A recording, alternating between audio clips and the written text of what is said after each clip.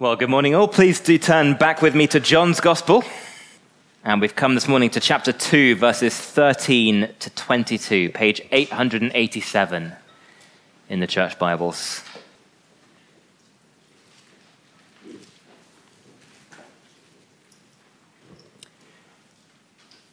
John chapter 2 from verse 13. The Passover of the Jews was at hand, and Jesus went up to Jerusalem. In the temple, he found those who were selling oxen and sheep and pigeons, and the money changers sitting there. And making a whip of cords, he drove them all out of the temple with the sheep and the oxen, and he poured out the coins of the money changers and overturned their tables. And he told those who sold the pigeons, "Take these things away. Do not make my Father's house a house of trade." His disciples remembered that it was written, "Zeal for your house will consume me." So the Jews said to him, "What sign do you show us for doing these things?" Jesus answered them, "Destroy this temple, and in 3 days I will raise it up." The Jews then said, "It's taken us 46 years to build this temple, and you will raise it up in 3 days." But he was speaking about the temple of his body. When therefore he was raised from the dead, his disciples remembered that he'd said this, and they believed the scripture and the word that Jesus had spoken.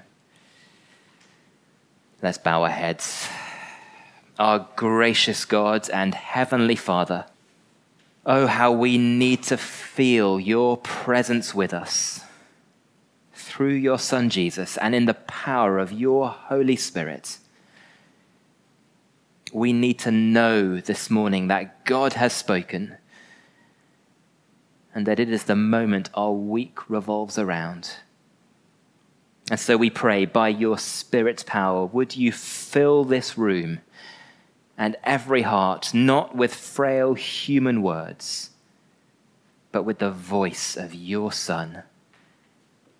And as we put ourselves under all that he says, would we consciously be sitting at the feet of the one with all authority of heaven? And in submitting to him, would we find all grace and all the joy we need? For we ask it in Jesus as your hungry children. Amen. I thought I knew him.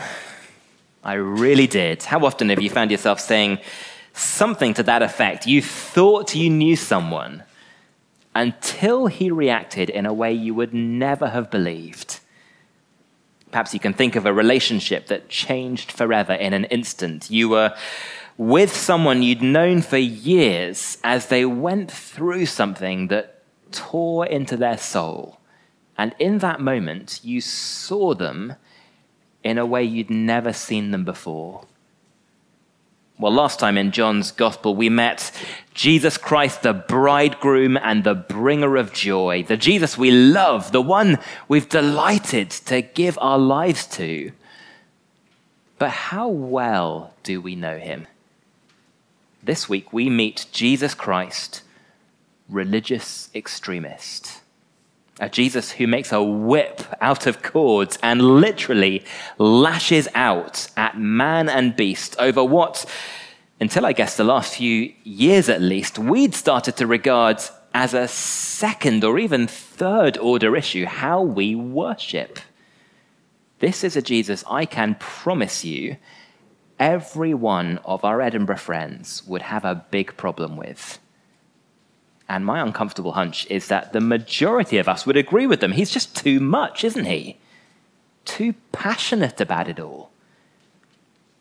And if we think we're fine with that, well, either we haven't noticed how shockingly angry he gets in this passage, or we're kidding ourselves about how uncomfortable our culture is with strong feelings over religious things.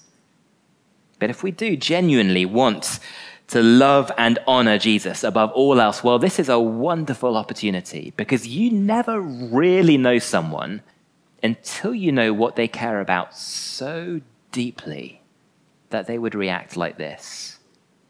What is it that drives Jesus Christ at his deepest heart level of thinking and being?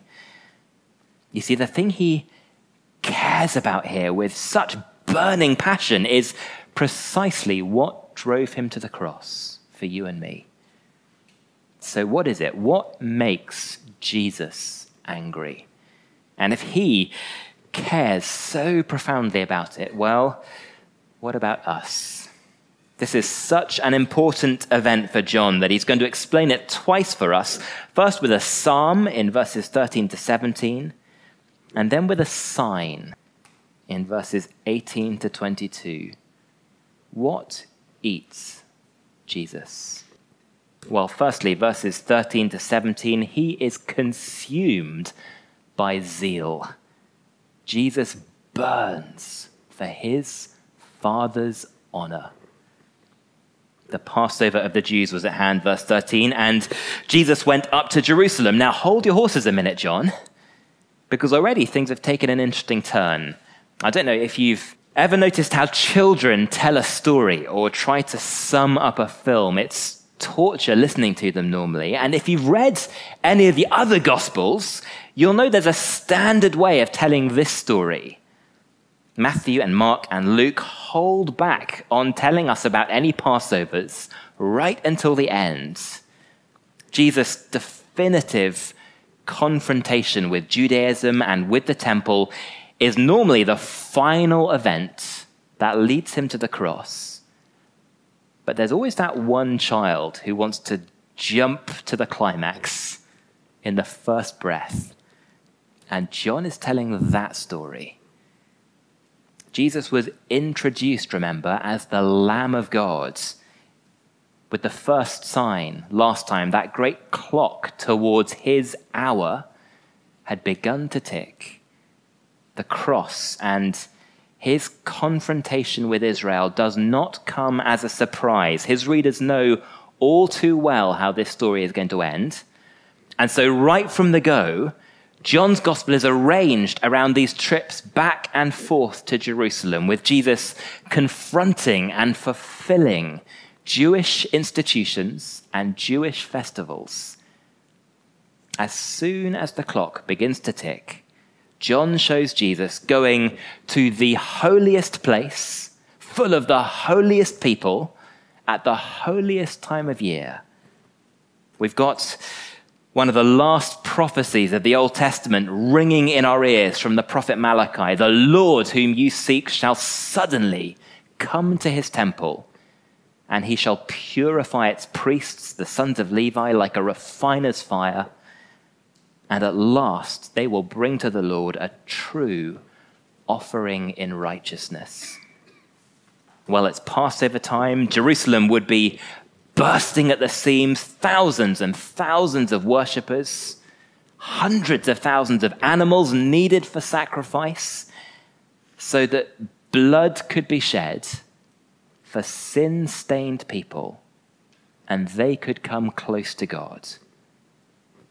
Currencies from all over the world needed to be exchanged to the Tyrian shekel, the one accepted for the temple tax. All of it is good, legitimate, necessary, busy activity. You couldn't worship without it. But where does Jesus find it? Verse 14. He finds it right inside the temple grounds. Apparently in the previous temple, all the markets had been set up across the Kidron Valley. People could get what they needed on their way to worship. But it wasn't exactly seeker-sensitive. Fancy turning all those tourists away from worship because they hadn't come prepared. Not to mention how lucrative it might be to bring all that business in-house. And so now it all takes place in the outer court, the court of the Gentiles, the one place in all the world where non-Jews could come close to the living God. the place you would come, Jew and Gentile, to prepare yourself in repentance before you offered a sacrifice that said, Lord, there is no hope for me unless blood is spilt. I am a mess, and yet I need to be right with the one who made me. And so I'm claiming your grace, and I'm coming close. It was a place for the most serious soul business that could ever be done, where broken, needy sinners could meet a holy God and find the love and the forgiveness that they desperately needed. The one place on the planet where that could be done. The one place on the planet where Gentiles could get a taste of true worship. And they had turned it into a gift shop. Yes, it was seeker-friendly, just like a Disney park is very seeker-friendly. They'd made it into a worship theme park, hadn't they? Full of shouting traders and the noise of 1,000 bleating sheep. How could that not fill Jesus with burning moral indignation? It's worth noting again that this is not Mark's gospel. In Mark and the other gospels, the problem wasn't the trade, it was the hypocrisy. They were hiding behind a veneer of religion as if the temple were a den for robbers to shelter in. John is doing a different thing. The problem here is explicitly the buying and selling. They were doing the right things in the wrong place. Get these things out of here, he says. How dare you make my Father's house a house of trade? So the problem isn't the profit, it's the place. Do you see how personal it was for Jesus? This is my Father's house. What are you doing? The place you're meant to worship and honor him. We tend to call this the cleansing of the temple, but it's more than that, isn't it? If he's cleansing it the way I, as a vet, would have cleansed an abscess full of pus. You don't rub it with a baby wipe. All of it, the whole thing has to be cleared out. Jesus takes a whip and he judges it. Remember, these are the people who care about worship. They've traveled all the way to the temple for Passover, spent a fortune. But how serious are they about the presence of God in their midst? Because they are not honoring him properly in Jesus' eyes. The scholar Don Carson writes this: instead of solemn dignity and the murmur of prayer, there's the bellowing of cattle and the bleating of sheep. Instead of brokenness and contrition, humble adoration and prolonged petition, there's noisy commerce. It's not that everything has to be frigid and formal and joyless in church, but is our basic posture one that recognizes where we are and who it is we're coming to? How far has the pendulum swung in our generation away from that frigid formalism to something that just forgets what we're doing altogether? Can we sometimes forget that God deserves serious respect? There are loads of legitimate things we could be doing right now, Christian things even. Messaging a friend to encourage them on WhatsApp, sorting out our giving on mobile banking. Those things are all part, aren't they, of how we live the Christian life these days. They're not sinful. But doing them as we're meant to be, drawing close in all humility to a holy God with honesty about our souls, well, that might be sinful. And so Jesus comes to his temple as the divine Son, burning with indignation for the honor of his Father. And as his disciples see it, verse 17, they remember a psalm. Except there's one little word that they remember wrong. Look back at that psalm, at Psalm 69, either in your Hebrew or your Greek version. And what you'll see in verse 9 is David singing this. It's in your ESV too, don't worry. Zeal for your house has consumed me. David sung that psalm as the suffering Messiah, someone who had been consumed. But when his disciples see Jesus like this, they realize that ultimately it was always pointing forwards to another king whose zeal would one day consume him. Do you see the word they change?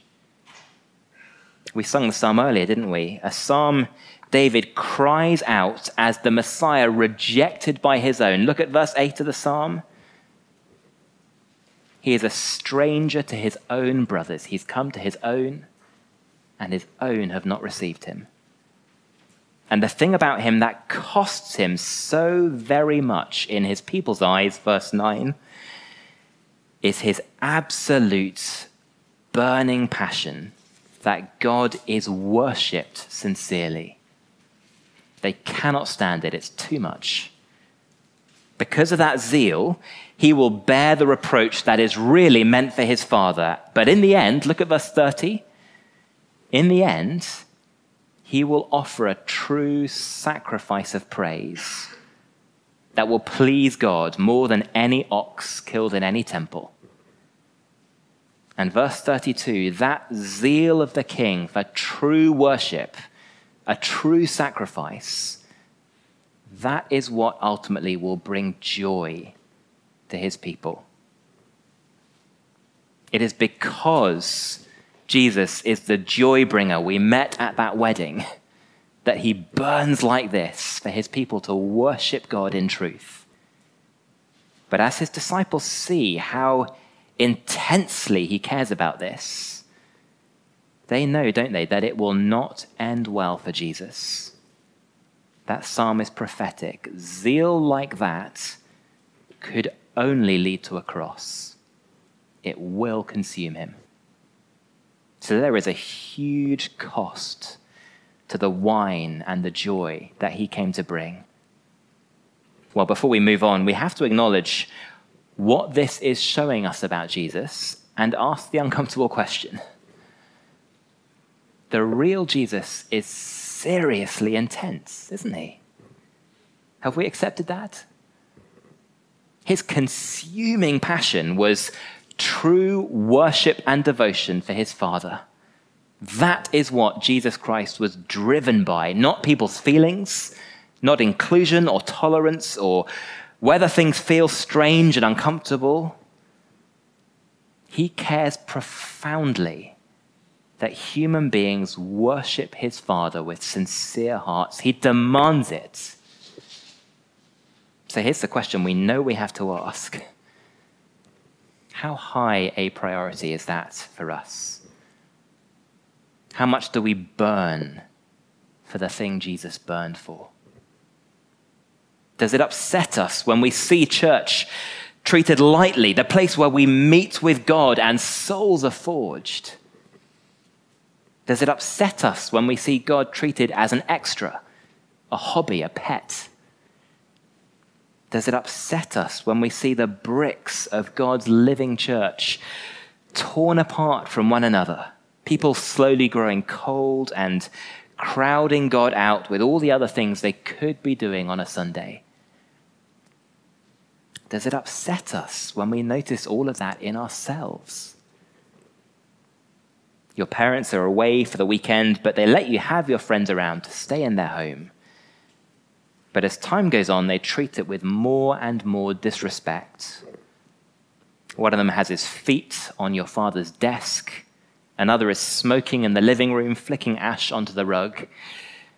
They laugh at a photo of your mum. What does it say about you if you don't feel a thing? We are so suspicious of anger today, aren't we? Especially when it comes to matters of faith.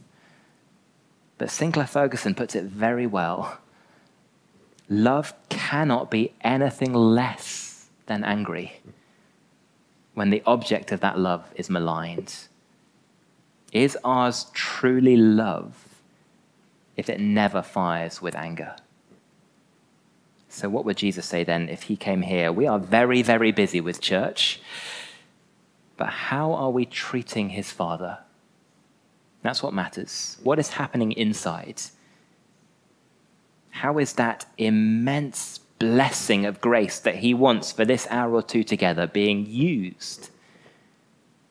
It's not comfortable for us to see worship so high up on Jesus' agenda. We struggle, I think, to understand why saints in previous generations would have gone to the stake for something like the way God is worshipped. It just seems to make so much of something that feels small. But here's the ultimate question. If we could worship God any old way, then why the cross? It was only because Jesus really cared that you and I come rightly to his Father that he was prepared to die for it. And that is made even clearer in the second half of this story, verses 18 to 22. It's not just that Jesus was consumed by zeal, he was consumed for zeal. True worship is not just his passion, it's his gift to us. He died and he rose that we might have it and enjoy it. You see, it can't be real zeal for worship if all Jesus does is shut down what is bad. Think of one thing that you are just weirdly fanatical about. For me, it's good bread. I can get disproportionately outraged by nasty sugary bread, or even worse, bread that looks great on the outside, but it's full of gimmicky stuff. I love good, proper, fresh bread. And I take it as a personal slight when the rest of the world doesn't love it just as obsessively. You anger me. So if I had an infinite supply of money, I could quite happily launch a one-man crusade to buy up all the grotty little bakeries in Britain. But if I bought every last one of them out and just shut them down, I don't think any of you would look at me and think, wow, there's a guy who's really into his bread. I guess he'd be thinking, why on earth did we call this guy with a weird, vindictive hatred of Greggs to be our pastor? No, if it was truly zeal for beautiful bread that was driving me, I would have to shut all of those down and replace them with the real thing. So that every street in Scotland was woken up each morning to the smell of freshly baking sourdough. Wouldn't that be beautiful? You see what it means then for Jesus' zeal for his Father's house to drive him into shutting down the corrupt worship of the temple. It means implicitly that he is preparing an invitation to a far better sort of worship. It means another sacrificial lamb is being prepared. Better blood is about to be spilled, an offering in righteousness. It was there in Malachi. It was there in the Psalm. The Messiah longs for his people to draw close to God around a better offering and through a better temple. And that challenge to their temple is not something the authorities in Jerusalem miss. So verse 18 takes us right to the real issue between them. Notice what they don't say. If one of you were to stand up and start making a whip right now and try to drive the lot of us out of this building, we would probably think you'd simply lost it, wouldn't we? There would be all sorts of safeguarding conversations at the next elders meeting. We'd think you had gone bonkers. But they don't call him a madman, do they? And they don't deny the truth even in what he's saying. At some level, what he's saying about their posture before God touches a nerve. They know there's something in it. But it doesn't mean they're going to let him say it. There's not a moment of self-reflection. What they demand is, what right do you have to do this? What's your authority? Give us some sort of sign to prove it. Here's the real issue then. Who is Jesus to demand how God is worshipped? Now, it's worth noticing that demands for a sign in the Bible never go well. It's a theme that goes right back to the Exodus. Moses was sent to his own people with signs to authenticate his authority. And yet, even after the 10 plagues, even as they are literally staring at a pillar of fire, they moan about him and say they might as well have been buried back in Egypt. Signs in the Bible never really produced trust, even for that generation that saw the most miraculous signs of any generation ever. They never really stopped grumbling at Moses. And there's a similar thing, I think, going on here in John, a strange paradox in that John has given us a book full of signs, and yet he is strangely ambivalent about faith that is based on those signs. Well, Jesus does offer a sign of sorts, but in a very veiled sort of way. He gives a command to them in verse 19. It's an imperative. You destroy this temple, and in 3 days, I will raise it up. And they can't possibly understand at this point what he truly means, but their response tells us everything. Because if they were truly asking for a sign out of a place of faith, seeking more faith, well, how should they have responded? They should have obeyed that sign he offered them as best as they understood it, shouldn't they? And started to pull down their corrupt temple brick by brick. They had met God's Son and heard him speak. It should have been enough. You are already destroying this precious temple of yours, he says, so go ahead. Tear it down completely. But of course, they don't do that. Now they laugh. And I think that explains John's ambivalence about sign faith. We don't really ask God for miracles because we want to believe, do we? We demand miracles because we want not to believe. They want an excuse to evade Jesus and his right to demand true worship. And that's why he offers them the sign he does. A sign that will one day, when they understand it fully, be both a demonstration and an invitation.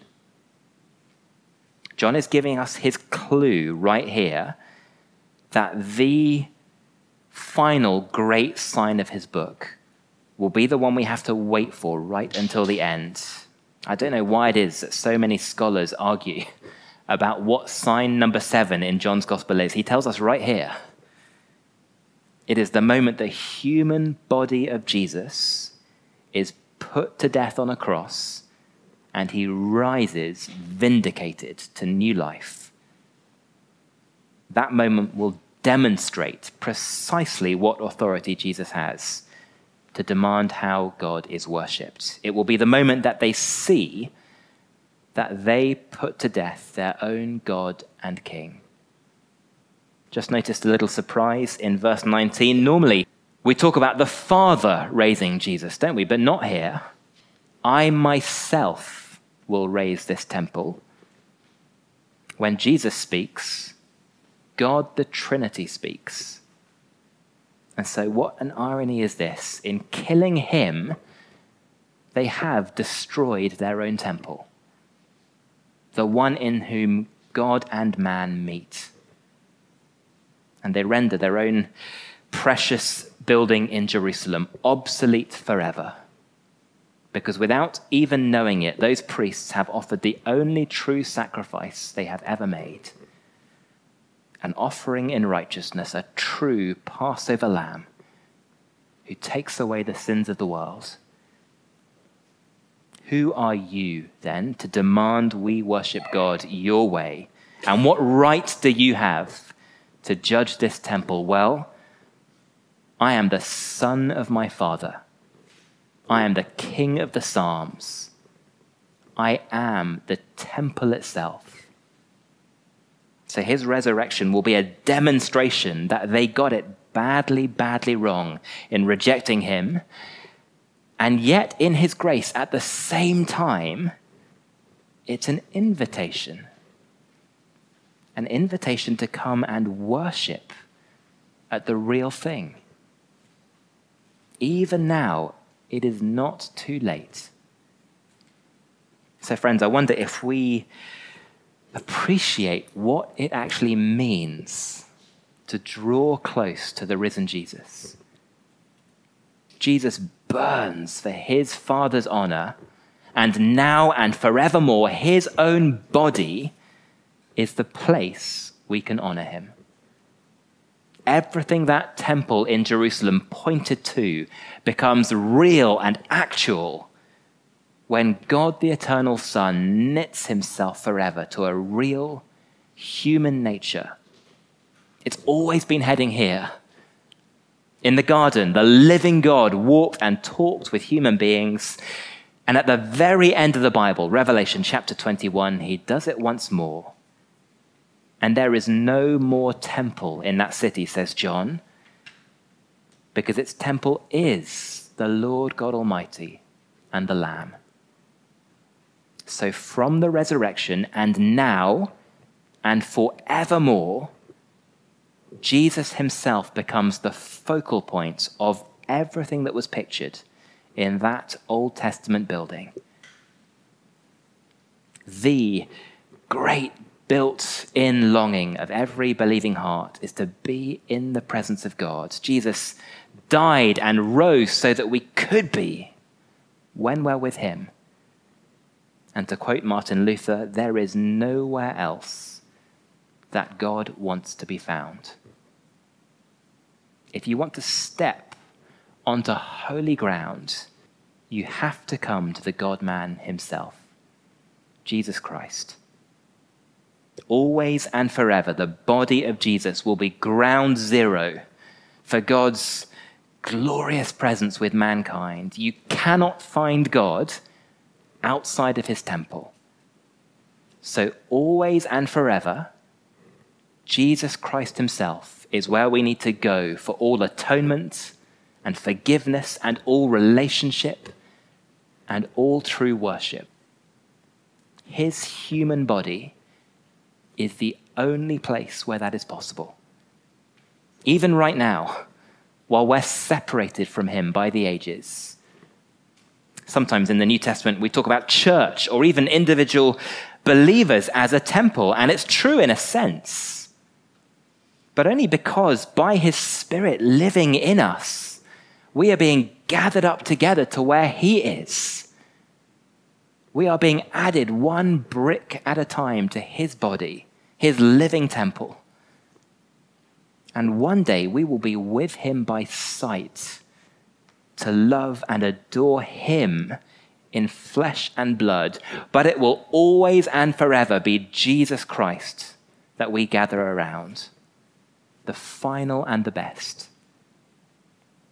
So whoever wants to approach God today needs to know that they will not find him living in a special building. We will not find him in a special form of words or a specially spiritual prayer or through a specially anointed pastor. We will find him anywhere throughout the world that people come together with sincere hearts and say, Lord Jesus Christ, Son of God, who died for us, in your loving grace, be with us. And he will come. I wonder if we realize what an invitation that is, and whether we treat the privilege of worshiping through him with anywhere near the respect and the awe it deserves. When we come close to Jesus, we are coming to the most awesome, holy, glorious temple that has ever been built, made without human hands. And so we come prepared and we stand up straight and we put on a proper shirt and we pray as if we're talking to a king and we listen with reverence and we sing our hearts out because he is holy and he's called us into his presence in love. Well, you never really know someone until you know what makes them fire with anger. Jesus' love for his Father was a love that burns, and he burned for us to share it. And he burned so hot that he died for us to share it. So let's never be cold or flippant or indifferent over that amazing privilege that meant so very much to him. Let's bow our heads and give thanks.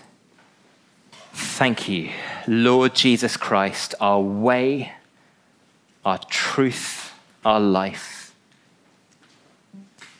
Forgive us, Lord, when our hearts have not burned for the privilege you died to give us of coming close to the holy God in reverence and love and awe, and honoring him with hearts washed clean.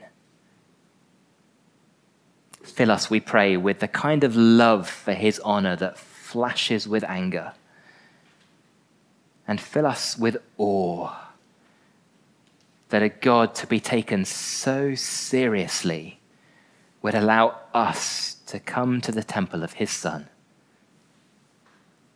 For we ask it, Lord Jesus, through your merit alone and to your praise. Amen.